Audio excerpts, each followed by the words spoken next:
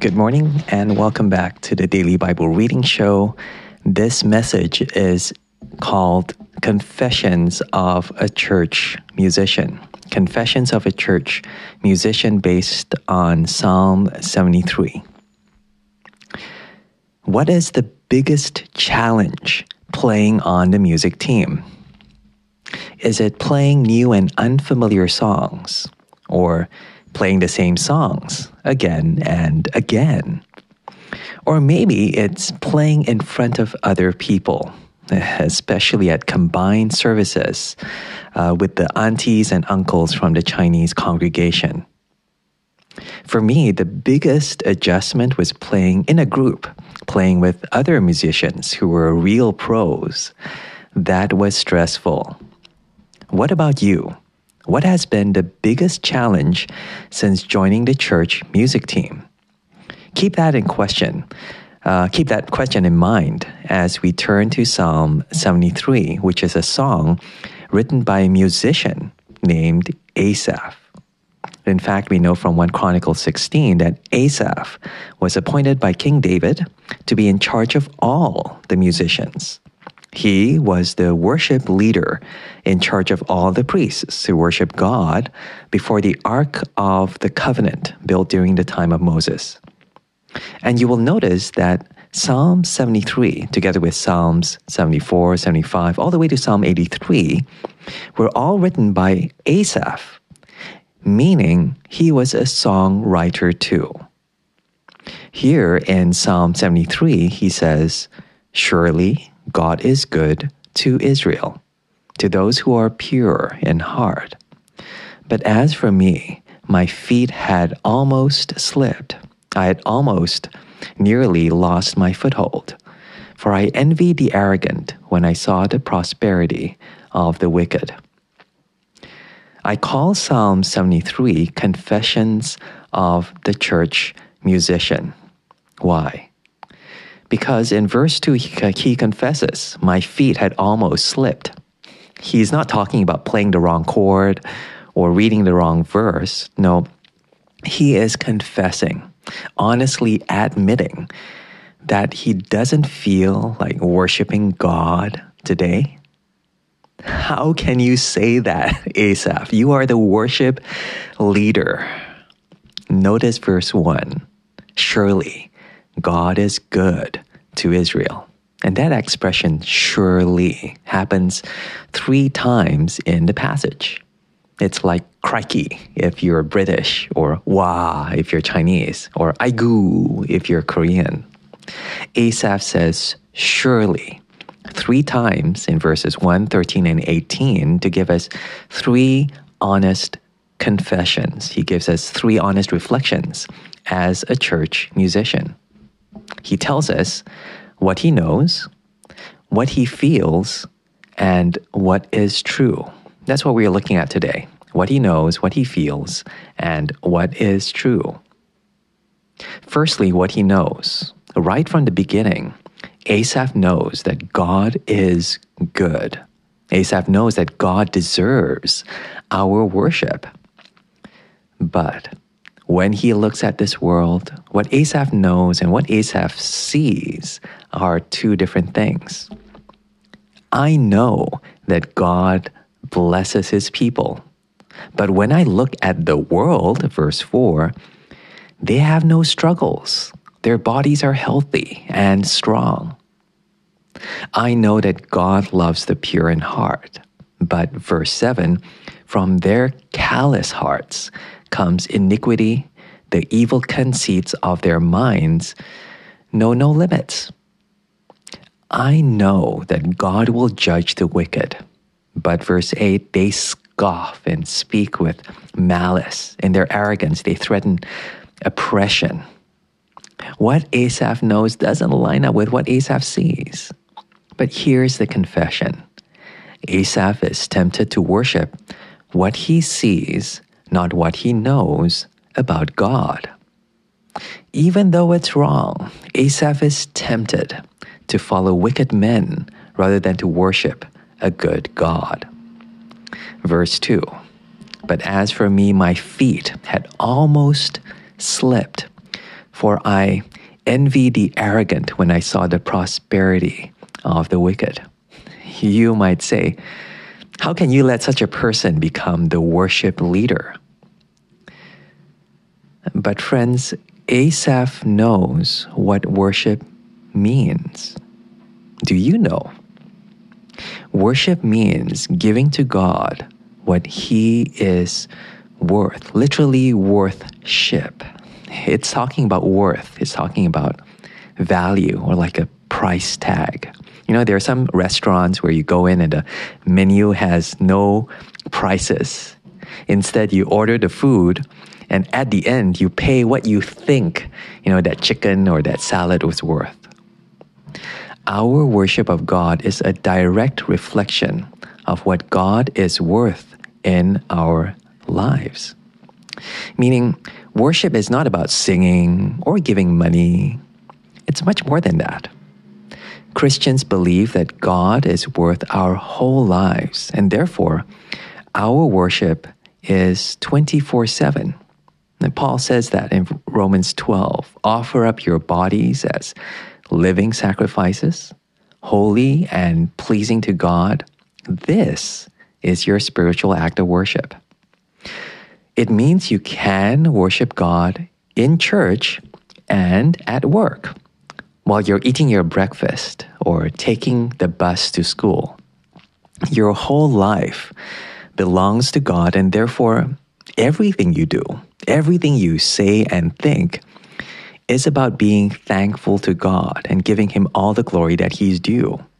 At least that's what Christians are called to do in their worship. But when Asaph looks at the world, they think they owe God nothing. They think God is worth nothing. Instead, they live their lives to worship their wealth, their health, their status. Verse 4, their bodies are healthy and strong, meaning they go to the gym. Verse 6, pride is their necklace, meaning they dress to impress. And he confesses, honestly, I was tempted. Why? Because in verse 9, Asaph sees a different kind of worship leader, one who is popular, but one who leads people away from God. Verse 9, their mouths lay claim to heaven, and their tongues take possession of the earth. Therefore, their people turn to them and drink up waters in abundance. When it says their people turn to them, it could be talking about how popular these worship leaders are in the world. It might also mean God's people. God's people are turning to them. And that's worrying. Because in verse 11, they say, how can God know? Does the Most High have knowledge? Meaning, who cares about God? He's not going to do anything about this. Finally, Asaph concludes, verse 12. This is what the wicked are like, always carefree. They increase in wealth. What was Asaph tempted to do? To do evil? No. To be wicked? No. But to be comfortable, to be popular. You see, the world offers us another way to worship, one that is attractive, one that really works. Friends, it's saying that it is possible to love worship, but to hate God. It is possible to do evil, but to look good. When you turn on the TV, when you check Facebook, this world is worshiping 24/7. The question is whether they're worshiping God with our lives, with our time, with our money, or are we worshiping money, our time, our lives as our God? Asaph says, honestly, I was tempted to do the latter. That's what he knows. But next he tells us what he feels. And in verse 13, what he feels like doing is giving up. Giving up, verse 13. Surely in vain have I kept my heart pure. In vain have I washed my hands in innocence. All day long I've been plagued. I've been punished every morning. Have you ever had one of those bad days when all you want to do is stay at home, watch Netflix, eat junk food? Not a bad thing in and of itself. But what if you're the worship leader and you're supposed to get up and lead worship that morning? What if you're the pastor, you're supposed to preach that morning? Asaph doesn't feel like going to church today. He feels guilty about it. He says, all day long I've been plagued. But most of all, he feels like giving up. Surely in vain I've kept my heart pure. But then he says, verse 15, if I had said, I will speak thus, I would have betrayed your children. He's saying, when I step up to the mic, people are listening. You need to be responsible as a worship leader. What you say reflects not just who you are, but who God is. Now, I don't think Asaph is saying you must be dishonest. Otherwise, he wouldn't have written Psalm 73, confessing all his struggles as a church musician. Psalm 73 is actually a song, meaning they would have sung these words in church. But he is saying that the times when you are depressed, and the times when you're tempted to say things that are hurtful and untrue about God, he says, I would have betrayed your children, he says. Be extra careful about saying things on behalf of God that God isn't saying in his word. Things such as God isn't good or God doesn't care. That's not true. And it's not true. And as leaders of God's people, we must be careful about speaking words and singing words that go against the truth of God's word. Yet at the same time, Asaph is conflicted. He's burdened with guilt. What does he do? Verse 16, when I tried to understand all this, it was oppressive to me until I entered the sanctuary of God. Then I understood their final destiny. He tried, figuring it out on his own. He said, I tried to understand all this, but it just got worse. Has that ever happened to you? You're stressed out about playing on Sunday. You're stressed out about your presentation. So you stay up all night practicing and working, which is a great thing to do, don't get me wrong. But at the end of all that hard work, you end up getting more stressed. Sorry, there's a fire alarm going on outside. Getting more stressed. Still going on. Serving God is not something you can do with your own strength. Wow, it's really, really going on. Usually it's only like a minute. Let's give it a while.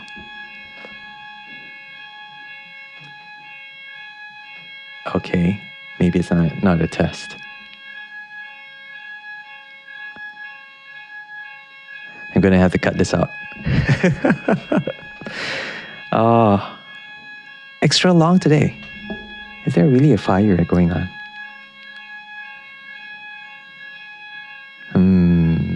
This is unusual.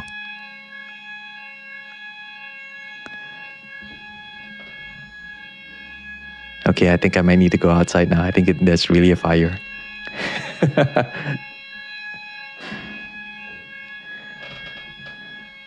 Okay, I'm going to have to stop this. Okay, sorry. Goodbye. Okay, all right, so that was interesting. The fire alarm finally stopped. I could hear my neighbors leaving their homes, but I think they've gone back inside now. So I'm going to pick up where I left off. Where was it? Serving God. So serving God is not something you can do with your own strength. The more you try, the more stressed out, the more frustrated you will get. Even an experienced worship leader like Asaph forgot this. He tried to figure it out on his own when only one thing could ever change things. Until I entered the sanctuary of God, then I understood their final destiny. It is so obvious, and yet we forget this. Only God can help us when we have a problem with God. It's so obvious. And yet most of us, when you have a problem with God, you stay away. And when things get tough in ministry, we stop serving. When things get tough in church, we stay at home, thinking, I'll try to figure this out on my own. And what happens is it always gets worse. Why? Because when your problem is God, you cannot solve it without God. Let me put it another way. There are times when you will not feel like worshiping God. What should you do? Worship God. There are times when you will not feel like being with God's people. When you feel like taking a break from church, what should you do? Come to church. And you say, wow, that's crazy. No, that's what Asaph is saying to us right now. It won't work trying to sort out a problem you have with God by being by yourself. You cannot fix a relationship by breaking a relationship. Asaph is saying it's not just about you. Your worship before God affects your relationship with others, especially if you're responsible for them as a leader. And at the heart of it, your worship of God flows from your own relationship with God. So, when you don't feel like worshiping God, worship God anyway. You can say to him, as Asaph says, Asaph does in the psalm, my feet are slipping. It doesn't make sense. I'm tempted to follow the world, not your word. You can say that to God. You can come near to God. And the promise is this: He will come near to you. That's from James chapter 4, verse 8. He will come near to you. Which brings us to our final point, the final surely in verse 18. Surely, you place them on slippery ground. You cast them down to ruin. How suddenly they're destroyed, completely swept away by terrors. What is your favorite love song? The guys will say, I don't listen to love songs. Well, for some, it's Ed Sheeran's Thinking Out Loud. I can't remember how this goes. Darling, I'll be loving you till we're 70. For others, it's a classic like Whitney Houston's I Will Always Love You. Do you notice how many love songs have words like eternal and forever? Everyone wants a love song that will last forever. That's eternal. But here in the last section, Asaph says, they're nothing but fantasies. Verse 20, as a dream when one awakes, so when you arise, O Lord, you will despise them as fantasies.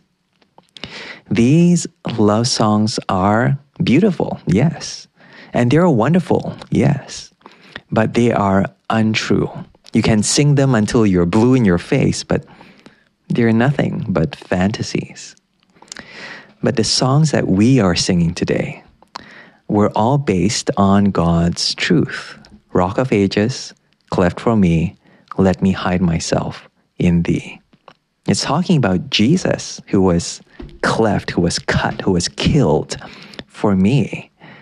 And we are saying, let me hide myself in you, Jesus. His death opens up the way for me to receive his life. That is the kind of truth that speaks of eternity, not just wishful thinking. Therefore, when we long for the world's fantasies, which will one day fade away, which God will one day judge and completely wipe away, we're being short-sighted. We're being foolish. Verse 21, when my heart was grieved and my spirit embittered, I was senseless and ignorant. I was a brute beast before you. Previously, Asaph was so focused on the world. They have no struggles. They're free from burdens. Their mouth lay claim to heaven. Then he was focused on himself. I've been plagued and I tried to understand this. It was oppressive to me. But it's only when he started looking to God that he realizes it's not about me. It's about you, Lord. Verse 23. Yet I am always with you. You hold me by my right hand. You guide me with your counsel. And afterward, you will take me into glory. Here's the thing. God allows us to go through this process to realize just how much He loves us. The difficulties, the doubts, they're all part of God's plan to do what? To strip away everything else from our lives such that only He is left in our sight. The bad things as well as the good things, one by one, God allows them to be stripped away until we realize that the only permanent thing we have is Him. Verse 25, whom have I in heaven but you? And earth has nothing I desire besides you. My flesh and my heart may fail, but God is the strength of my heart and my portion forever. It's like fasting. Muslims all over the world began fasting this week. Well, when I wrote this, began fasting this week as part of Ramadan, abstaining from food and drink. But Christians fast, not because of Ramadan, and we do not fast because we're trying to cut down on carbs and chocolate. Rather, when we fast as Christians, we're putting aside things which are good, food and water, which we need to survive. We would die without food and water. And we're saying to God, you are more important to me than food.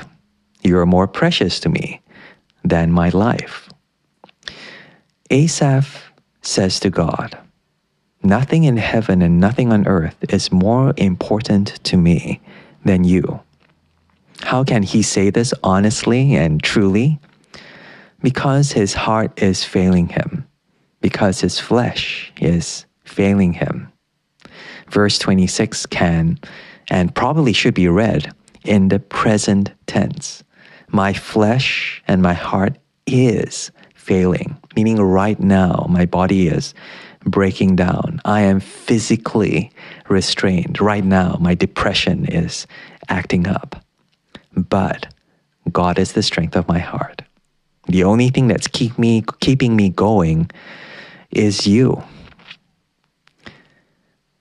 As a church musician, as a servant of God, that actually brings glory to God. When others look at you and they don't see your gifts, they do not praise you for playing so skillfully on the guitar, on the piano this morning, but they say to you, I clearly see that God is working through you. Our weakness makes God's strength easier to see in our lives. By all means, worship God with your gifts, but never forget, you can also worship God with your grief. You can worship God with your weakness. So in conclusion, Asaph knows that God is good. He's known this all his life, from Sunday school, from church. He knows this. And yet, Asaph feels like giving up. My feet had almost slipped. In vain, I've kept my heart pure, he says. His heart is failing him. He feels like giving up. But in the end, God reminds Asaph of what is true, what is eternal. He holds him by his right hand. He guides him with his counsel. He strengthens him in his weakness. Verse 27, those who are far from you will perish. You destroy all who are unfaithful to you. But as for me, it is good to be near God. I have made the sovereign Lord my refuge. I will tell of all your deeds. The only difference between the music team and the congregation, the only difference between song leader and the song led is this: the privilege to tell of all his deeds. You're leading God's people to praise God for who he is and for all that he has done. He is the only true and eternal God. He is holy. He hates evil.